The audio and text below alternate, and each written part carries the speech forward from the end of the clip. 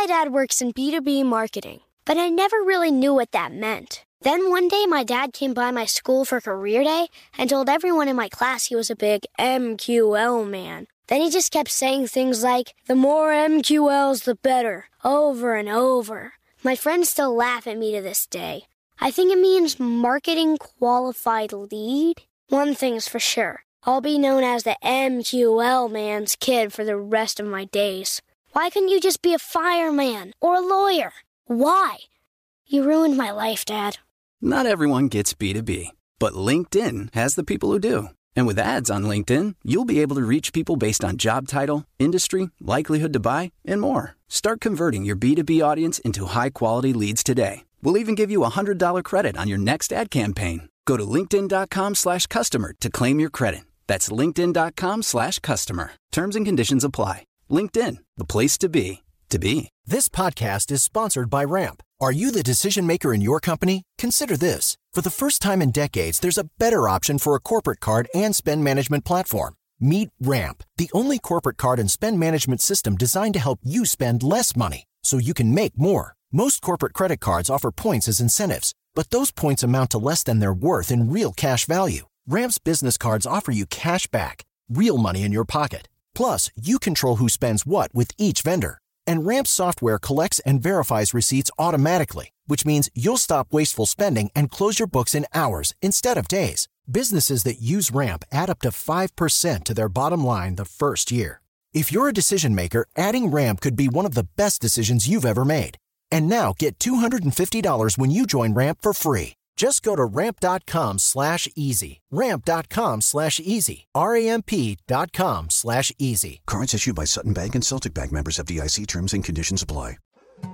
More Than a Movie is back with Season 2. I'm your host, Alex Fumero. And each week, I'm going to talk to the people behind your favorite movies. From The Godfather, Andy Garcia. He has the smarts of Vito, the temper of Sonny, the warmth of Fredo, and the coldness of Michael. To the legend behind La Bamba, Lou Diamond Phillips. When I walked in, I didn't think I had a shot at Richie because John Stamos' picture was already up on the wall. Listen to More Than a Movie on the iHeartRadio app, Apple Podcasts, or wherever you get your podcasts. Hey, I'm Jay Shetty, and I'm the host of the On Purpose podcast. This week, I talked to Orlando Bloom in a rare interview where we went deep into how to get comfortable with fear and how to change the guilt and shame thought pattern. People say, what are you afraid of, right? I'm afraid of fear because it's like I want to confront anything in my life that feels challenging on those levels. Listen to On Purpose with Jay Shetty on the iHeartRadio app, Apple Podcast, or wherever you get your podcasts. You're listening to Math and Magic, a production of iHeartRadio.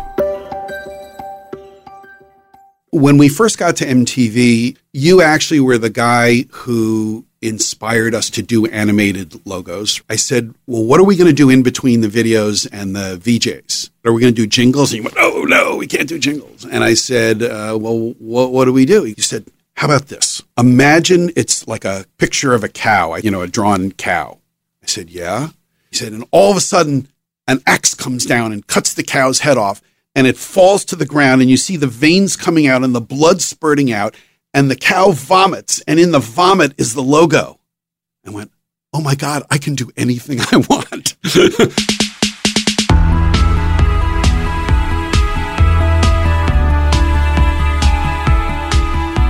Hi, I'm Bob Pittman, and this is Math and Magic, stories from the frontiers of marketing, where we explore the insights side of marketing, the creative side, and how they come together to create the truly remarkable ideas and successes. Today on this episode, we have someone who is a true iconoclast. Some might even call him a cranky creative genius, Fred Seibert.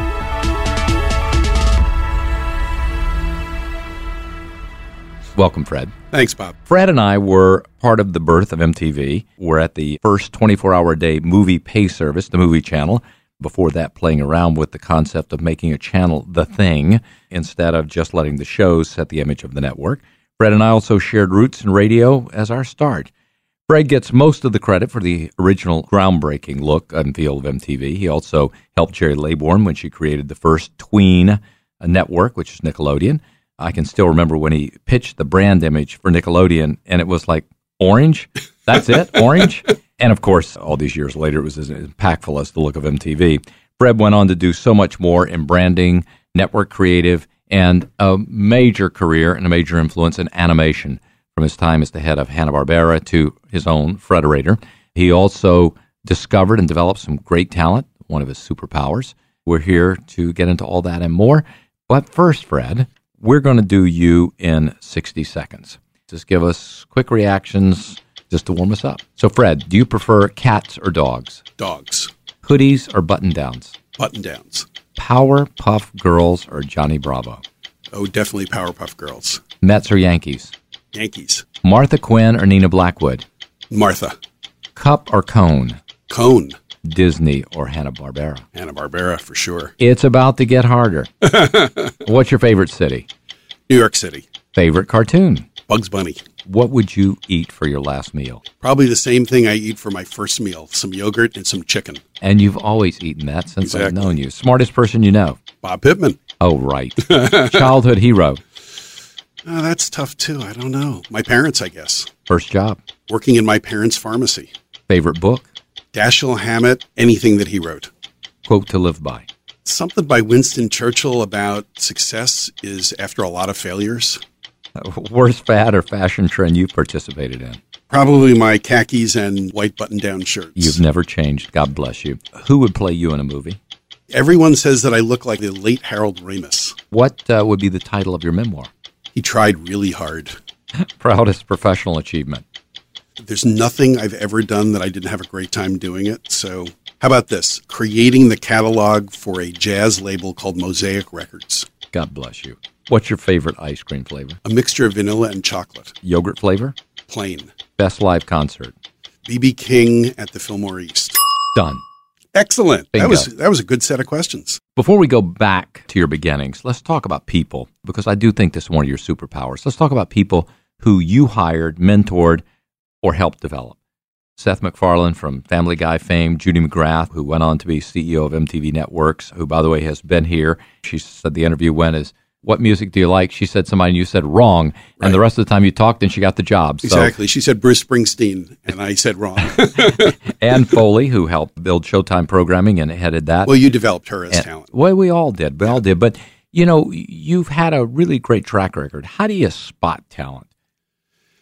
You know, it's a really mystical process. When you asked me to come and talk to you about working with you, I said, you know, I only watch TV. I don't make it. And you said, come talk to me anyway. And we had a quick cup of coffee, like at the Four Seasons or something like that. And I didn't think another thing about it until you called and said, you're hired. And I was like, I wonder why. And I think that almost everybody that I've met with, it's that same kind of process. Basically, it's having a conversation with somebody and go, you know, I just want to spend more time with them. And it really comes down to, did they say something or did we have a dialogue that made me go, boy, I would really like to help this person. So how do you empower them to develop breakthrough, not ordinary ideas? What I feel like I've done is, one, let people know that my major goal at work is to have fun, because I think you can make money from having fun. The second thing is to provide structure in a way that doesn't seem overly structured. You know, in my TV days, it was making sure that spots were 30 seconds and not a second longer or shorter. When you and some of our other colleagues say, it doesn't matter how long they are. I'm like, I don't know, discipline seems like a good idea. Or when we made cartoons to begin with, and I was in love with Looney Tunes, I said, well, let's make them the same length as Looney Tunes. They said, why? I said, because Looney Tunes are the greatest cartoons ever made. What I found over the years is that by giving people structure and almost nothing else other than sort of a philosophy of where you'd like them to go, if they don't want to be there, they leave. They quit. They don't vibe with you one way or the other. And if they do, they've sort of accepted the structures and the strictures. And as long as I don't overnote them, in our business, it's all about the notes that you give and all that type of stuff. In the cartoon business, I just would say to people, well, what cartoon do you really want to make? If you have one you really want to make, we'll do it. And if you tell me you have 50 you want to make, I don't want to do it. It means you don't care about anything. So I'm just looking for people who care about something, when you were talking about Judy, and I asked her who she liked, and she said Bruce, and I said wrong because I don't have a good thing about Bruce. The fact that she cared. You know, the Bruce haters are coming after you right now. Yeah, believe me, they've been coming after me my whole life. The fact that she cared meant all the difference to me in the world, not that I agreed. Right. You've got these people. How would you describe your coaching technique, getting the best out of people? I ask them to tell me what they want to do. The way that I sort of think about it is there's a big circle, a ball, and everything in it, in that ball is what I love. And then they have their own circle and their own ball, and it's everything that they love. And I said, why don't we just like find the places where we touch, just where we kiss? And then we're both going to be really, really happy. And the only thing I want is like for us all to be happy. What we've been able to do for a living over our lifetime is kind of magical in that I think that what I've done my whole life is make people happy. The people that I work with want people to be in love with the work that they do because people are really passionate about their work. I never hired anybody who actually knew what they were doing that had done it before. That was one of our hallmarks at MTV. We had these creative promo departments. Once people came in and started saying, well, I worked on promos over here, like I didn't want to hire them. If they were a wonderful writer, that was great. If they were a wonderful director, that was great. One of the earliest people I hired had just come out of film school, and his first job was cutting negatives, film negatives at a porno place. I'm like, okay, fine, like whatever. So let's jump back a little bit. Mm-hmm. I want to get some insights from your youth about you. Your parents were both pharmacists, owned a pharmacy in Long Island. True. You worked there, and you were going to Columbia to become a pharmacist. Yeah. Anything in that? What does that tell us about you? I have no idea other than that I was very influenced by my parents. Everyone in my family are pretty much scientists. There's biochemists, there's neurosurgeons, there's other pharmacists, chemists. And I decided at 6 I was going to be a chemist. And, I would blow up the basement with, experiments and all that type of stuff. But when I was 12, a lightning bolt struck that had changed my life. It's like this, the Beatles movie that's just come out yesterday. It was like that. And in fact, it was the Beatles. It was the day they went on Ed Sullivan, and my life changed. I went and bought a guitar, taught myself guitar. I was already a musician. I started bands. I did all the things that everybody did. But I was a chemist, and I was a science math kid, and I went to college for that. And I'm in a zoology class one day where, we had been dissecting frogs, great, and the next week we're going to dissect rats. So I get there, and all the rats are alive. And the first thing the zoology teacher said is, now I'll show you how to kill the rat before you dissect it. And I looked at my lab partner and I said, I like the Beatles more than this. And I walked out and I walked right to the college radio station. My path changed instantly. So your parents, who are the pharmacists, what do they say? They say, oh, great, Fred, you're leaving this wonderful career to go be a radio something. We did not have a decent conversation for the next 10 years, actually. Really? Yeah, they were very, very upset. When they became less upset is when I went to work in radio and I was forced to wear a suit to work, and they thought, oh, it'll all be okay. Well, actually, just to make you feel better, my parents told me for the first 10 years I was working, get out of radio. Exactly. That's a crazy business. Go back to college, finish college, be a normal kid.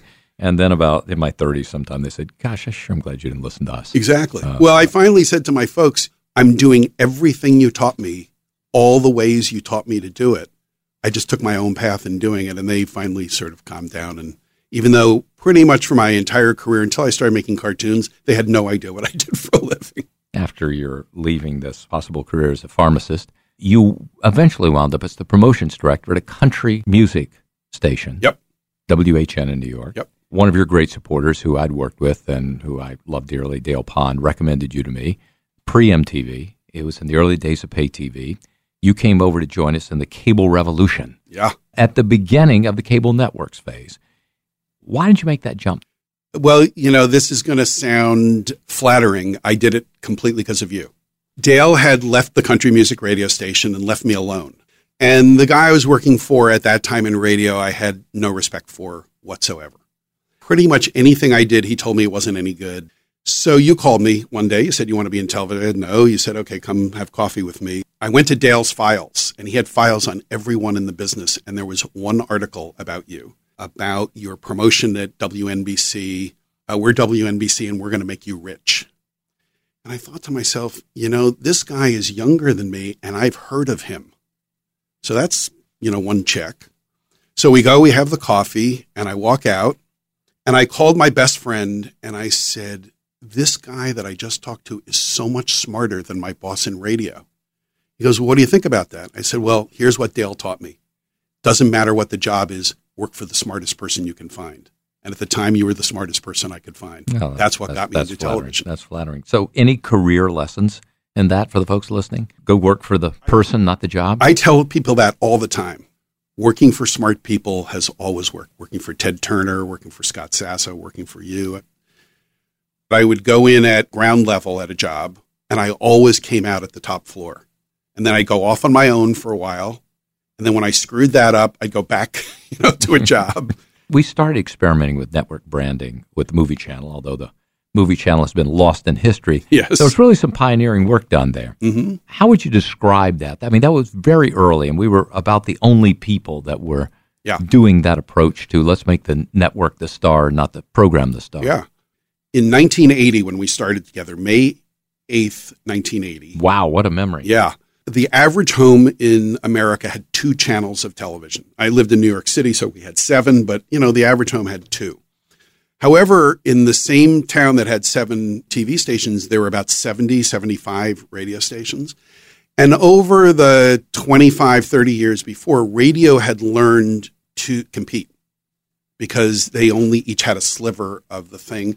And what that effectively came out to is they each had personalities.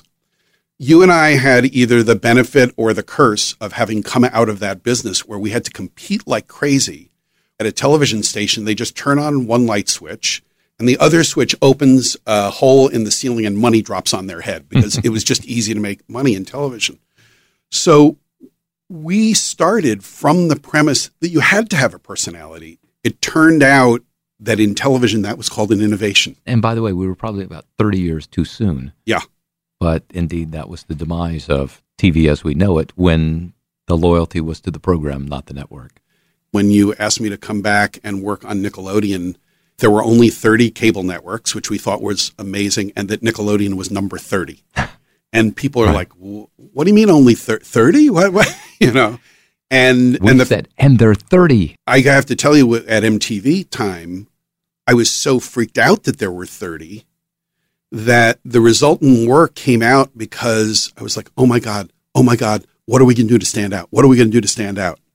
And a lot of it just came out of the panic of getting lost in the mush. So let's move on to starting MTV. The board would not approve the idea, but I did get us a budget to develop it. In that period, did you ever think we weren't going to get approval to launch MTV? How did you believe in it? Truth be told, when you first told me about it, I thought it was the dumbest idea in the world because I was a music guy and I had seen, a few crummy music videos. I hadn't really thought about it too much. And then luckily somebody played me a music video that made, the little light go off. I don't know whether it was blind faith or I was too naive to know that you had to have faith. Like you told me it was going to happen. So I believed you. Was it youth? Totally. I was just talking with Alan Goodman, my soon-to-be partner at that point, and he said, we didn't really know it was going to happen, but you looked at all the other people that were around you, and it just had to happen. I think that's really true. Well, we went to the head of Warner Communications and American Express that owned the joint venture, Warner MX, where we got started, and we got a meeting with Steve Ross, who is the CEO of Warner, along with his deputies, David Horowitz, et cetera, and we got Jim Robinson and his deputy, Lou Gershner, from American Express. I don't know if you remember, but we were worried that when we showed these videos, people from American Express go, what? That's stuff. So he said, let's find the tamest one we can find. I think we found Olivia Newton-John as the video to talk about the launch of MTV. I don't know if you remember, but in the meeting, they said, do we have to play that kind of stuff? Yeah, exactly. Implying Olivia Newton-John was too hard. Too racy, right? But to their credit, Jim Robinson's the first one to say, okay, I'm in for my half. How about you, Steve? So awesome. We lucked out. Let's go to the launch of MTV and talk about some of the things that really, I think, still stand out today. The logo. Yeah. We had no money for a logo. No. I was probably the cheapest man in the world and had expectations you could create a lot out of nothing. Well, we had startup budgets. We were really startup budgets, not like venture capital guys. Well, again, here's the metric I use. A guy comes to see me for a job in the promo department from CBS Channel 2 in New York. And I said, how much do you get paid? And he was getting paid twice as much as I was. That was the metric. We all earned intern wages. If somebody had $1 and we were asking them to spend 10 cents, we knew that'd be bad. Completely. We found people that had a penny and we gave them the dime. They thought they had all the money. I tell in the that world. to people all the time. Absolutely. Just hold on a second because we've got so much more to talk about. We'll be back after a quick break. My dad works in B2B marketing, but I never really knew what that meant. Then one day my dad came by my school for career day and told everyone in my class he was a big MQL man. Then he just kept saying things like, the more MQLs, the better, over and over. My friends still laugh at me to this day. I think it means marketing qualified lead. One thing's for sure, I'll be known as the MQL man's kid for the rest of my days. Why couldn't you just be a fireman or a lawyer? Why? You ruined my life, Dad. Not everyone gets B2B, but LinkedIn has the people who do. And with ads on LinkedIn, you'll be able to reach people based on job title, industry, likelihood to buy, and more. Start converting your B2B audience into high-quality leads today. We'll even give you a $100 credit on your next ad campaign. Go to linkedin.com/customer to claim your credit. That's linkedin.com/customer. Terms and conditions apply. LinkedIn, the place to be, to be. Sick of being upsold at gyms? My guy, you're currently a base member? For $90 more, I can upgrade you to our Shred membership. For $130 more, you'll be a Swole member. And for just $300 more, you'll reach Sweat Platinum. At Planet Fitness, you'll get energy without the upsell. Never pushy, always free fitness training and equipment for every workout. It's fitness that fits your budget. Join Planet Fitness for just $1 down and $10 a month. Cancel anytime. Deal ends Friday, May 10th. See Home Club for details. More Than a Movie is back with Season 2 of the award-winning film podcast, and this time with a lot more movies. I'm your host, Alex Fumero, and each week I'm going to talk to the people behind some of my favorite movies. From The Godfather, Andy Garcia. He has the smarts of Vito, the temper of Sonny, the warmth of Fredo, and the coldness of Michael. To the OG Spy Kid, Alexa Penavega. You had Carla Gugino, who's the coolest mom ever. You had Antonio, who's handsome, amazing, charismatic. And then Carmen and Junie. I felt like a lot of other kids felt like this could be me. To the legend behind La Bamba, Lou Diamond Phillips. When I walked in, I didn't think I had a shot at Richie because John Stamos' picture was already up on the wall. Every episode will feature interviews with the biggest actors, directors, writers, and producers behind your favorite films and tap into the history of Latinos in film. Listen to More Than a Movie as part of the My Cultura Podcast Network, available on the iHeartRadio app, Apple Podcasts, or wherever you get your podcasts. Hey, I'm Jay Shetty, and I'm the host of the On Purpose podcast. On Purpose is dedicated to helping you be happier, healthier, and more healed. This week, I talked to Orlando Bloom in a rare interview where we went deep into how he got comfortable with fear, navigating the changes in relationships, and how to change the guilt and shame thought pattern. This conversation shows a never-seen-before side to Orlando Bloom and his unique life journey. I think we all struggle sometimes to really deeply believe that we are enough, that we're valued, that we're valuable. You know, we're imprinted by our parents from the age of 0 to 7, right? I'm constantly trying to go like, how do I detach from this idea of is that my baggage? It doesn't look like my baggage. I mean, I know, okay, that's mine. Let's unpack that. Listen to On Purpose with Jay Shetty on the iHeartRadio app, Apple Podcast, or wherever you get your podcasts. Welcome back to Math and Magic. We're here with Fred Seibert. So talk about the logo. You set out, you got the mission, you and I had these discussions. I naively said, we'll do our own Star Wars logo because everybody has a Star Wars logo. And you go, Bob, ours will look cheap. Yeah. You said, look, if we do something no one's ever seen before, they won't know it's cheap. Exactly. So tell me about the logo. Well, the logo itself actually came about because I was too scared to go to someone famous. I wanted to go to Milton Glaser, who's one of the most famous graphic designers of the last 50 years. And I was like, oh, well, he's going to be really expensive. And he'll get all the credit. And I wanted a little credit, at least. So my childhood friend, who I've known since I'm 4 years old, a guy named Frank Olinsky, had just started a little design firm behind a Tai Chi studio above Bigelow Chemists on 6th Avenue. And Frank had been the guy, because he's a year older than me, who had always introduced me to every new rock band. He introduced me to the Monkees. He introduced me to the Mothers of Invention, to The Who, to Jeff Beck. And I knew that Frank loved music, so I go down to his little Tai Chi studio place, and I go, will you guys design a logo for this, rock channel we're starting? And they were like, yes. And they didn't ask me anything. They didn't ask me how much they were going to get paid or anything like that. And this was right after you sent out the first memo in June of 1980. And boy, do I wish I had that memo. So for a year, they designed logos. And I just rejected everything. Probably 500 designs. So finally, they come in the office one day. We're actually going to go on the air soon, right? And we still don't have anything. And they bring a pile. And I'm like, no, I'm going through the whole pile. And at the bottom of the pile is a piece of tracing paper. Remember that, the paper you could see through. And it was all wrinkled. And they had flattened it out. It was just like a sketched TV. I went, okay, that's the one. And I can see Frank like growling, kind of. He and I now disagree, but what I had heard is that the woman, there's 3 partners, and one of them wasn't really a designer. She was a production manager, and she had done it. And Frank saw it and hated it and threw it in the garbage. She fished it out and put it at the bottom of the pile.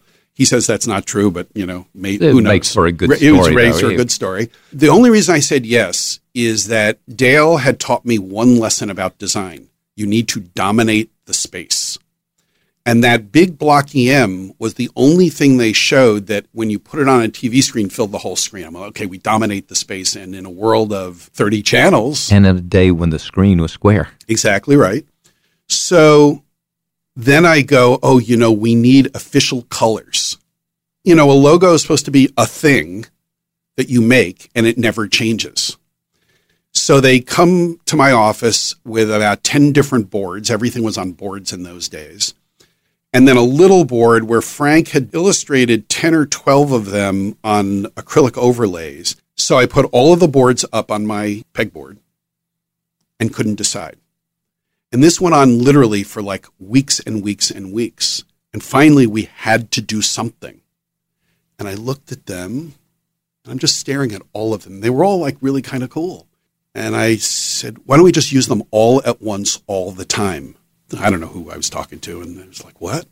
I said, well, we're television. We move. Shouldn't the logo move? And to be honest with you, that was my first real revelation that I was in television. That we had come up with an idea that only worked in television. Right. The other thing you did, when you did those promos, the great stuff, you laid the music bed down first and cut to the music. And everybody else in that era, people forget this, they don't realize that was an innovation, that everybody else did the video first and then rolled some music under it. So I got that all from Dale. I was an audio guy, and I was a really good audio guy. I was a mixer and all that, an engineer. And when we started making our first radio spots, we would film country music stars. And then he said, well, go to the audio studio and cut the audio track. And I went, well, the video guy tells me, no, you have to first do the picture. And then he goes, Fred, we own the audio studio. It's free. If you get it right in the audio studio, then the $300 an hour video studio will go much faster. By the time we got to MTV, I realized that he was absolutely right. I was hiring basically kids, 21, just out of school, and we didn't have any money. Now, fast forward 20 years. I go to MTV one day. I'm running their online business for a little while. And I go, who's the promo department now? And they tell me, and I go down and I introduce myself to a couple of people, and they went, you. What? You're the one. Well, what are you talking about? They said, they make us do the audio first. We're film people. Like, why? So 20 years later, they were still doing it. But boy, what it did is it brought rhythm and energy. It brought the backbeat of rock and roll into those spots. Everything was beat. I'm in radio. Yep. I love audio. People don't realize how much of your emotion is not driven by what you're looking at, it's what you're hearing. I used to joke all the time that we could make the spots black and they would have the same effect. Right. Well, it's horror film. Yeah. You go in the next room, listen to it, it still scares you. Exactly. Turn off the sound, it's not very scary. So I'm not going to spend all of our time on MTV, but I want to hit one other thing here. The cable operators wanted us to pay them. As you say, we had intern wages and no money. So our good friend Mayo Stunts, who actually had a Harvard MBA, said we should use consumer pull. Like, what the hell's consumer pull? And he goes, we'll get the consumer to demand it. Mm-hmm.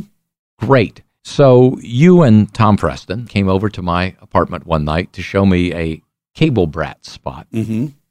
Embedded in the Cable Brats was this memorable line, I want my MTV. The actual spot said, they grew up with rock and roll, they grew up with television, now they want their MTV. George Lois, who never saw something that he couldn't copy, had already copied a famous TV commercial from the 50s called I Want My Mapo for a really horrendous tasting oatmeal kind of, substance, right. Exactly. He had sports stars like Mickey Mantle and Joe Namath crying like, I want my Mapo. And he redid it with Mick Jagger and, whoever, David Bowie and Pete Townsend and all that type of stuff. And they showed us this spot. So we went and we pitched it to you. I think you saw the feeling of it right away. I remember going into our boss's office and saying, but HBO is spending $10 million a year in advertising. He goes, you're lucky you have two.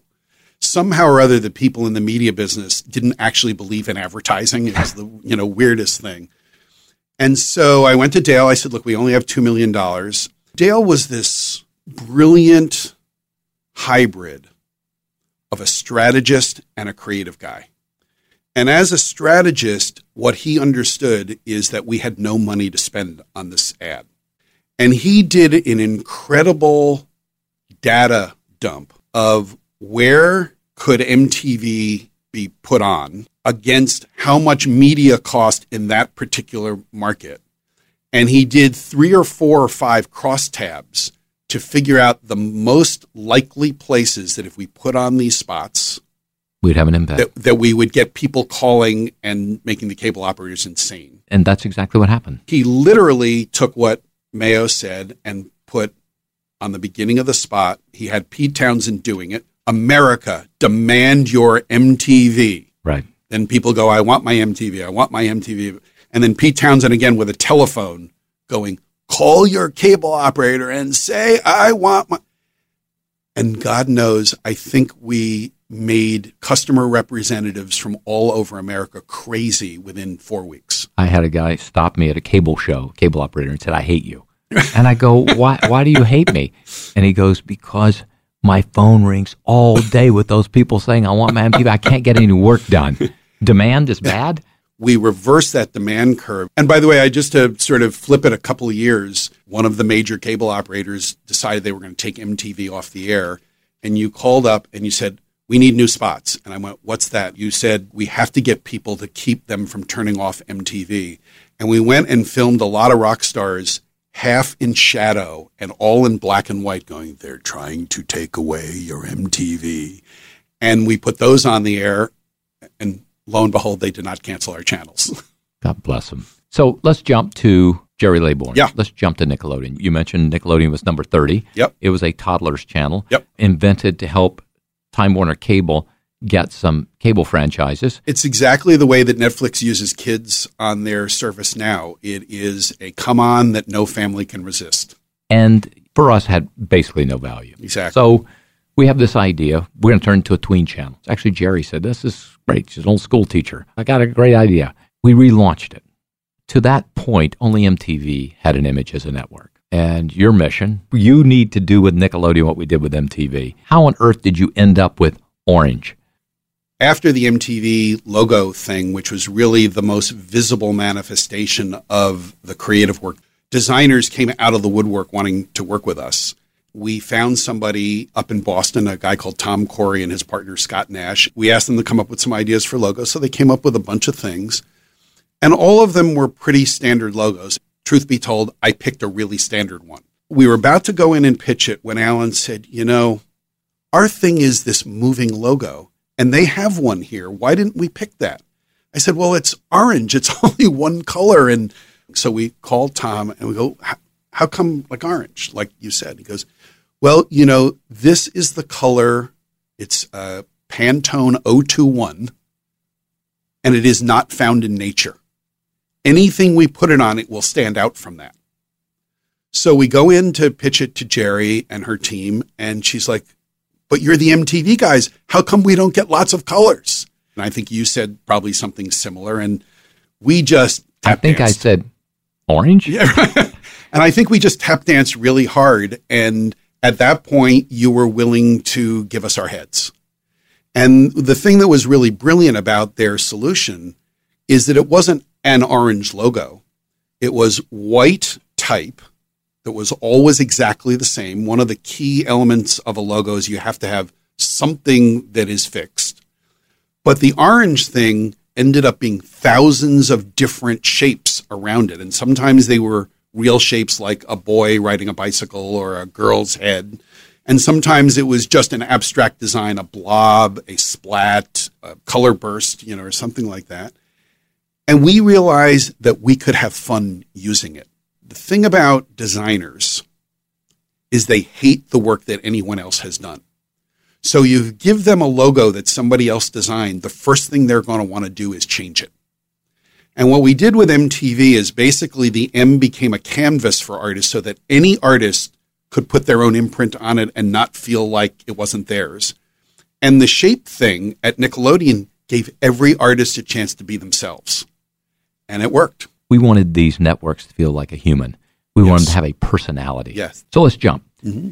We've talked about Fred Seibert, maybe 2.0. Let's go to Fred Seibert 3.0, animation. Yeah. You went on to be president of Hanna-Barbera. You had your own animation studio. You became this living expert on animation. How in the hell did you get interested in animation? Where did that come from? Well, I always loved cartoons as a kid. The exact same way that several years later I fell in love with rock and roll. I remember buying a Bugs Bunny t-shirt when I was in college and thinking it was the coolest thing, in the world. When we first got to MTV, you actually were the guy who inspired us to do animated logos. I said, well, what are we going to do in between the videos and the VJs? I said, are we going to do jingles? And he went, oh, no, we can't do jingles. And I said, what do we do? He said, how about this? Imagine it's like a picture of a cow, a drawn cow. I said, yeah. And he said, and all of a sudden, an axe comes down and cuts the cow's head off, and it falls to the ground, and you see the veins coming out and the blood spurting out, and the cow vomits, and in the vomit is the logo. I went, oh my God, I can do anything I want. This was the most exciting moment of my life, and we started hiring animators to do all that stuff. So in that process, I started talking to lots of people who did animation. I'm sort of a curious guy, and I just asked them a million questions. And a few of them started telling me how the cartoon business worked. So I started reading books about the history of the cartoon business. So one day, Nickelodeon comes to me, takes me to breakfast, and said, we've been licensing all of our programming. I said, yeah. They said, it's getting really expensive because the more viewers we get, the more they want to charge us. And, our most popular cartoon is this thing from England called Danger Mouse. We think we are going to pay enough that we ought to start thinking about making our own. And I said, oh, great. And they said, what should we do? Silence. I go, what? They said, well, what do you think we should do for cartoons? I said, why are you asking me? They said, well, you do our animation. I said, well, one, I don't animate anything. And two, I essentially take your logo and wiggle it for 10 seconds, please. He said, well, you're the only person I know. I said, okay. Well, I think you should make cartoons the way Looney Tunes did. And I just start improvising. And they didn't want to do it the way that I wanted to do it. And me, like, if they don't take my idea, I get really upset. And as a consultant, they never quite take your idea. So long story short, I helped them make a deal on a library of cartoons. And I wanted a bonus, and they wouldn't give me the bonus. And I got so mad that I just started complaining to everybody. And one of those people I complained to was Scott Sassa, the president of Turner Entertainment. He said, how did you do that deal? You make logos. I said, well, yeah, but it was logical. I did X, Y, and Z, all that type of stuff. Fine. And they were Hanna-Barbera cartoons. 18 months later, he calls me up and he said, hey, we just bought Hanna-Barbera. I said, yeah, I heard. I read it in the paper. He goes, why don't you come run Hanna-Barbera? I'm like, huh? What? And I said, look, I don't know anything about cartoons. He goes, don't worry about it. It's a disaster there. You can't go wrong. If you don't make a hit, they haven't had a hit since the Smurfs. Nobody will blame you. And if you do have a hit, everyone will think you're a genius. So here was the kicker. I literally look at my watch, and on my watch are 4 Hanna-Barbera characters, completely by coincidence. It's 10:35 in the morning. I said, I have 90 days. I have to wind down the agency. We'll wait. The first time I walk in the Hanna-Barbera building, I'm president of the company. I made 2 cartoons, full series, $10 million, disasters. They fail like immediately. Named what? 2 Stupid Dogs and SWAT Cats, the Radical Squadron.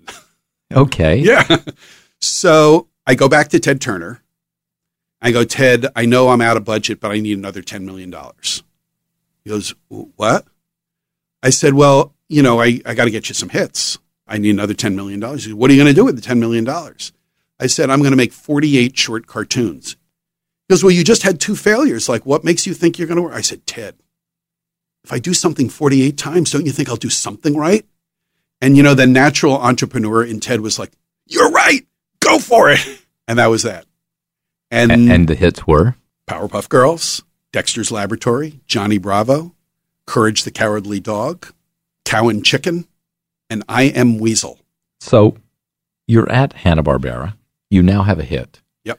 Now you begin to think you're a animator? Actually, to be honest with you, I figured that animation was sort of a sideline that I was going to do for those years, and that was going to be it. Ted announces one day that he's selling the company, and he's selling it to Time Warner. I'm one of those guys that runs around the edge of the field to get to the goal. Like, I can't run through the scrum, and Warner Brothers was a scrum, and it just wasn't the right fit for me. And I figured I'd come back to New York and go back to doing the things that I had done in TV somehow. I didn't know how. Somewhere between Judy McGrath, Herb Scannell, who was running Nickelodeon, and Tom Freston, who was running MTV Networks, they said, hey, well, why don't you come back and be a consultant? I said, I'm never going to be a consultant again. But I got to make things. Like, I'm a maker.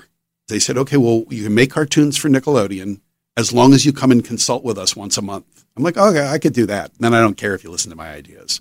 And I started Frederator, you know, in 1998, and rest is history. Rest is history. Yeah. So this is a podcast about math and magic. Yep. How do you use both? I didn't know what to do for MTV because I was the head of promo, but we had no shows. And in television, promos are, watch Bill Cosby in a very special episode Thursday at 8. We didn't have that. I remember actually going out with Dale, and we go out to the beach in Amagansett, and I just said, walk with me. And we walked back and forth on the beach for 5 or 6 hours while I tried to figure out what the promo should be. And I realized that the problem that MTV had was twofold. One is nobody knew what the hell it was. And so telling them to watch this or watch that wasn't going to be very useful. So I realized I had to tell them a story. But I also realized something else that we had learned in radio, which is at the end of every song, people have a reason to tune away. So that meant in MTV, every 3 minutes, people could leave. The ratings lesson I had learned was time spent listening was more important than how many people listened. Because if you get somebody to listen for 15 minutes for a few songs and through the commercial, you made more money. And if they listened that long, more people were going to listen. So I realized that at MTV, our job was actually not be cool. We knew how to be cool. Not be crazy and creative, though we were going to do that anyway. Not tell people what time the shows were on. It was to get them to listen longer, time spent viewing. So fast forward, Nickelodeon. One of the great things about Jerry is she was very research crazy, and she said, we don't understand why no one watches. As you remember, one show had a rating and everything else had hash marks, basically 0. And I said, well, what do you know? She said, well, here's what we know. We can't figure it out. 44% of everyone who has cable tunes into Nickelodeon once a week and stays for less than 6 minutes. I said, oh, okay, so that's the problem to solve. She said, what do you mean? I said, we just have to get them watching longer. We go back and we work out a promotional clock because the way Nickelodeon did it was like nuts. It was, well, if we have a minute here, we'll put a promo. And if there's not another minute for 2 hours, then we'll do there was no organization. And as you well know, with media, a dependable, organized wheel makes all the difference. So I go back to Jerry to the next meeting. I said, Jerry, I found $25 million for you to market. She said, what are you talking about? I said, well, the whole deal is this time spent viewing thing. We worked out a clock, and there's going to be 2 minutes of promos an hour, and they're going to be distributed this way. We'll have to recut some of the shows, but we have no new shows, so we have to do that. She said, well, where's the $25 million come in? I said, well, your rate for your spots are $500 a piece. And if you add up how many there are over the course of a year, it's $25 million. And we're going to use them like an ad campaign, not like a television channel. We have a story to tell. I don't care about your shows. The only thing I care about is your kids that watch them and the story that we are telling them. I remember having a fight with my accountant at MTV at the time and him screaming about how much money you were giving us. And I said, would it surprise you to know that I not only know how much every second of video costs, but I can tell you how many times that second will run in a year? Fast forward, he's my CFO now. We've been friends ever since because counting, Dale Pond taught me another lesson, when in doubt, count. And counting together with a creative approach makes for, as you say here, math and magic. I almost want to end the show on that. It's such a great way to do it. I want to ask you just a couple of more things, though. We're talking about creativity. Talk to me about the role of the old dogs like us in creativity. We sort of know the power of young, fresh thinking. We were that once upon a time. Do you think there is a role, or is this a young person's game? I think there's always a role for anybody who gives a crap one way or the other. I decided a long time ago that I have 3 rules for myself that, have not always made me wealthy, but they worked out really nicely, which is my first rule is I want to have a good time. My second rule is I want to make some money.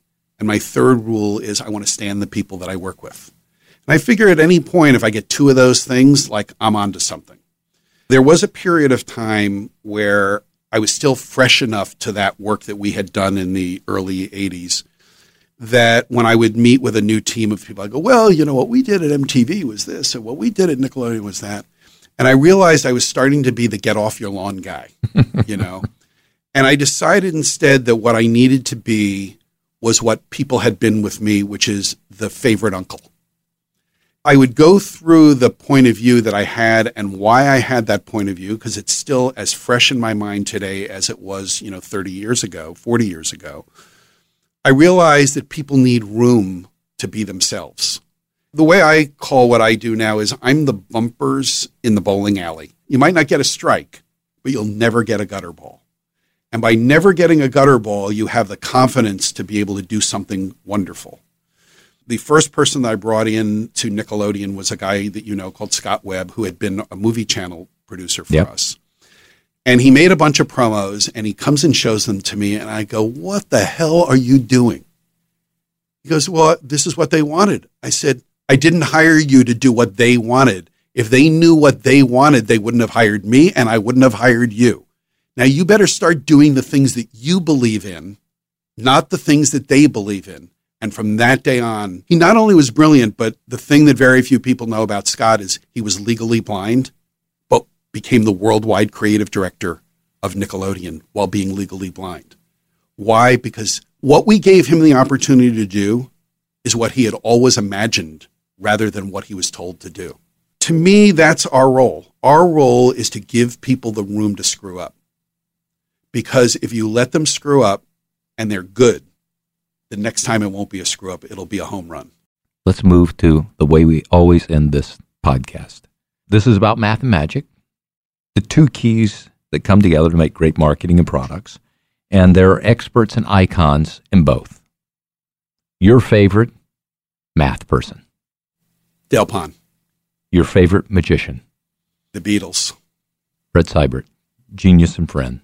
Thanks, pal. Thank you, Bob. Thanks for having me. I really appreciate it.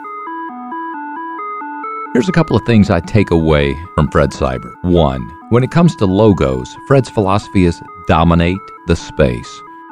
2, Fred's secret to great hiring is to determine in the interview whether he wants to spend more time with the candidate. It's such a simple metric, but if he hears them say something intriguing or wants to help them grow, it's an easy decision.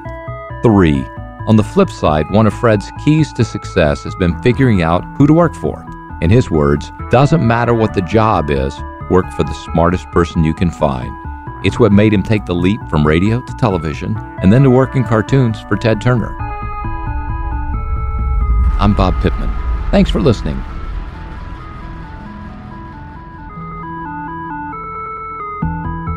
That's it for today's episode. Thanks so much for listening to Math and Magic, a production of iHeartRadio. The show is hosted by Bob Pittman. Special thanks to Sue Schillinger for booking and wrangling our wonderful talent, which is no small feat. Nikki Ettore for pulling research, Bill Plax and Michael Azar for their recording help, our editor Ryan Murdoch, and of course, Gail, Raul, Eric, Angel, Noel, Mango, and everyone who helped bring this show to your ears. Until next time.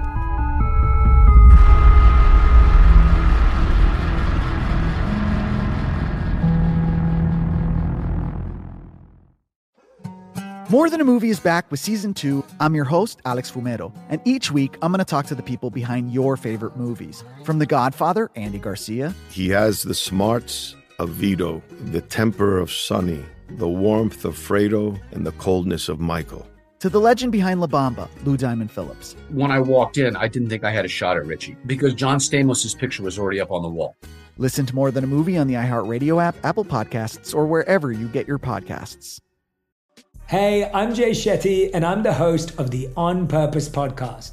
This week, I talked to Orlando Bloom in a rare interview where we went deep into how to get comfortable with fear and how to change the guilt and shame thought pattern. People say, what are you afraid of, right? I'm afraid of fear because it's like I want to confront anything in my life that feels challenging on those levels. Listen to On Purpose with Jay Shetty on the iHeartRadio app, Apple Podcast, or wherever you get your podcasts. Get ready for Smart Money Happy Hour. Pull up a chair. It's the happy hour you wish your friends were having. Mix two money experts with some hot takes and a splash of nostalgia, and you get me, George Camel. And me, Rachel Cruz, talking unfiltered about what's going on in the world, pop culture, and how to afford a life you love. We're talking money, celebrity budgets, and my budget for my 2 French bulldogs. It's a lot. You'll hear it all on Smart Money Happy Hour. Listen on the iHeart app or wherever you get your podcasts. Hi, I'm Michael Rappaport. And I'm Kibi Rappaport. And together we're hosting Rappaport's Reality Podcast. We have a passion for reality TV, and we're inviting you into our living room. We're dissecting the drama, and we're giving praise to the single greatest form of entertainment on television today. That is right. Reality TV is the greatest form of entertainment on television today. Listen to Rappaport's Reality starting May 8th on the iHeartRadio app, Apple Podcast, or wherever you get your podcasts.